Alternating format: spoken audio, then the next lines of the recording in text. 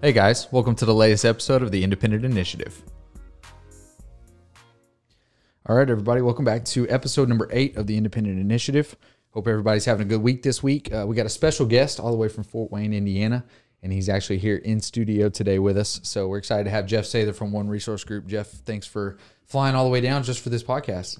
It's a joy to bring you guys some rain and cool weather from the north. Yeah, he showed up, and it looks like it's Indiana today in Texas, so we've been joking with him about it. But no, Jeff came down. He did a great job with Justin doing a couple of long-term care seminars, and something that we're looking to do in the future as well, having a lot of success with it, and we're looking forward to it. But I want to get Jeff today in on our Breaking Bad Habits series of the Independent Initiative. Today we're on episode number 8. And I've been talking with Jeff about it, and Jeff's a great motivational speaker. He has a lot of great thoughts for sales, has a lot of sales experience. So, Jeff, talk to me a little bit about bad habit. You want to talk about the negatives of it and how you overcome it? Yeah, absolutely. One of the big bad habits I see a lot, and I've dealt with and wrestled with myself, is tyranny of the urgent. We're working on a task that's very, very important, and something hits the inbox, or the voicemail, or the cell phone rings, and it's someone needing something. And how do you manage and look at prioritizing things? Because you've got so many things pulling at you in multiple directions. Sometimes you feel like a puppet, and people got a string on each arm, each leg, and they're pulling you all different directions. And how do you manage your time and handle things that aren't necessarily big stuff at the moment, but it's big to that client, or it's big to that customer, or big to that coworker? Really, the way to fix it is managing expectations. First of all, prioritizing yourself with what's important for me now. What did Lou Holtz say? Win. What's important now? I think that's really big for us to look at. What's important right now? Is it this particular situation, or to finish what I've already begun? And really looking at, for instance, in my business, we're one of the biggest producers of a certain product for a certain carrier. And that carrier's always told me, Jeff, when you call, I take your call because you butter my bread. And I think as independent salespeople, agents, advisors, people in any industry, you have to really recognize who butters your bread. Who are your big clients that need that A+ level service and deserve it, and to provide that? Who needs to be B level, C level, D level? And you determine what those levels are and what that looks like.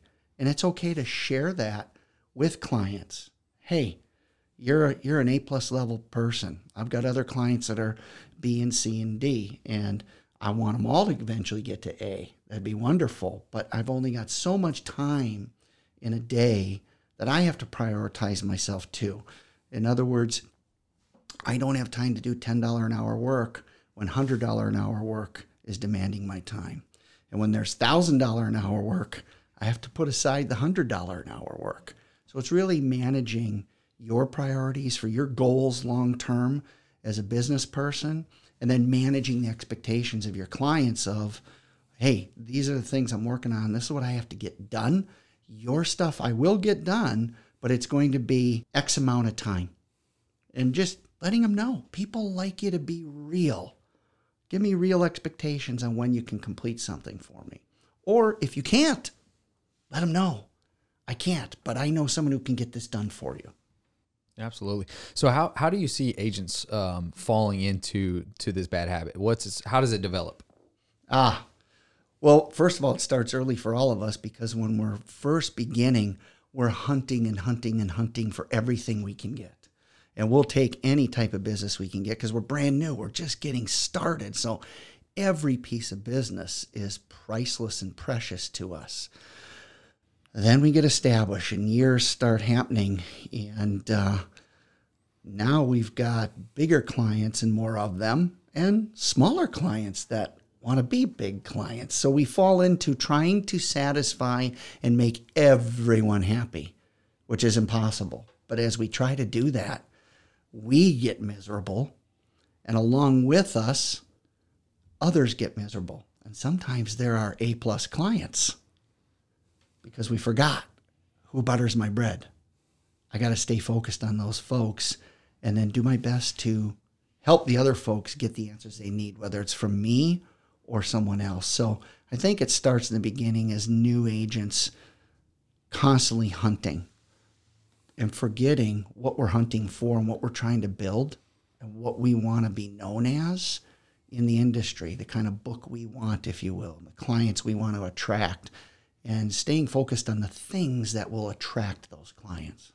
So how do you see agents overcoming this then, right? You get to those year 3 to 5 and then from there on out, right? And you develop this bad habit. How do you see agents overcome this bad habit? I think that one of the best ways for agents to overcome this bad habit, after they've defined who they really want to be as an agent and advisor, what their book really wants to look like, is they've got to learn to delegate.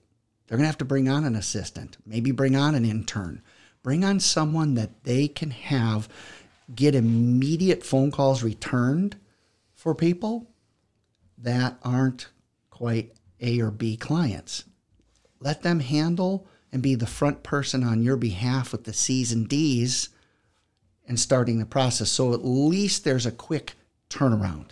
So for instance, myself, I service literally hundreds and hundreds of agents and advisors, and I am a one-man gang, and I've got to produce over $20 million a year in business. How do you do that when you've got people reaching out to you who've never worked with the particular products I'm an expert in before, and they need that training and love and support, and balance it out with, hey, I got a guy who's selling $3 million a year. He needs my attention a lot. So to do that, I do have to delegate. We have interns, and I'll have the interns do some things. I have two backups on staff that when I'm not available, fill in. So I think everyone deserves attention. You hear the phrase, treat everyone like $1 million customer. That's true, and I would say with time and response. As far as getting them a solution, that's not going to be as quick for everyone.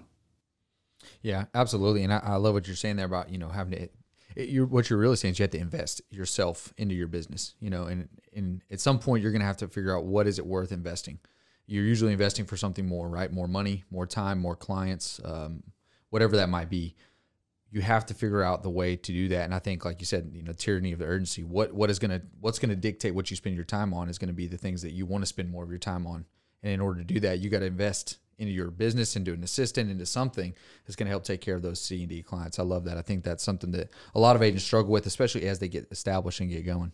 Absolutely. Absolutely. And the staff that I train on this when they're new, tyranny of the urgent is a very important thing. And I always remind them, if you don't manage time, time will manage you. And it'll manage you in a way you don't like, where you feel totally out of control. And you wake up every day without a plan. So if we've all heard the phrase, if you fail to plan, you have planned to fail. So what I like to lay out for our staff is I say, listen, we have if your book of business, if you view it as a bucket, you got a slow leak in the bucket, meaning you're always going to lose a client from time to time. Someone's going to steal them. Someone's going to take them. You're going to lose clients your entire career. And you can focus all your attention on trying to plug that hole, or look to your right. There's a conveyor belt of new customers going by constantly, and be recruiting and looking and grabbing new business with the right type of business. Does that make sense? Absolutely. So it's, what do you want to focus on? And I tell them, listen, guys, every day you've got to spend some time recruiting new business.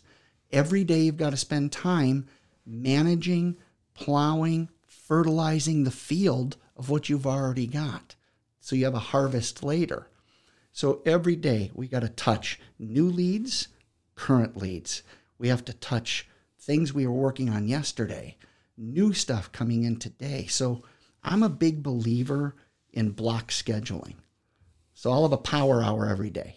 Power hour is blocked, protected time. I do nothing else except recruiting calls for that hour. That's it. I'm not worried about a case.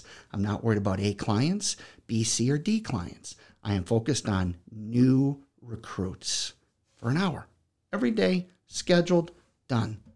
On to the next thing. So can I check the box at the end of the day that I touched every piece of business to some degree that I need to in a day.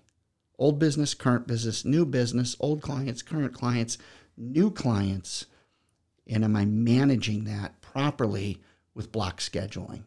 So when do you check email? Do you have a set time, or is it just constantly, all day? I believe in having set times and staying away from it so you can get other work done. Absolutely. It's easier prioritizing as well. Letting people know, hey, I'll answer you at this point, and you can call me at this point. Everyone's going to benefit from that for sure. So, Jeff, we really appreciate you joining the Independent Initiative and Breaking Bad Habits. Looking forward to get this episode out to the guys. Hey, my pleasure.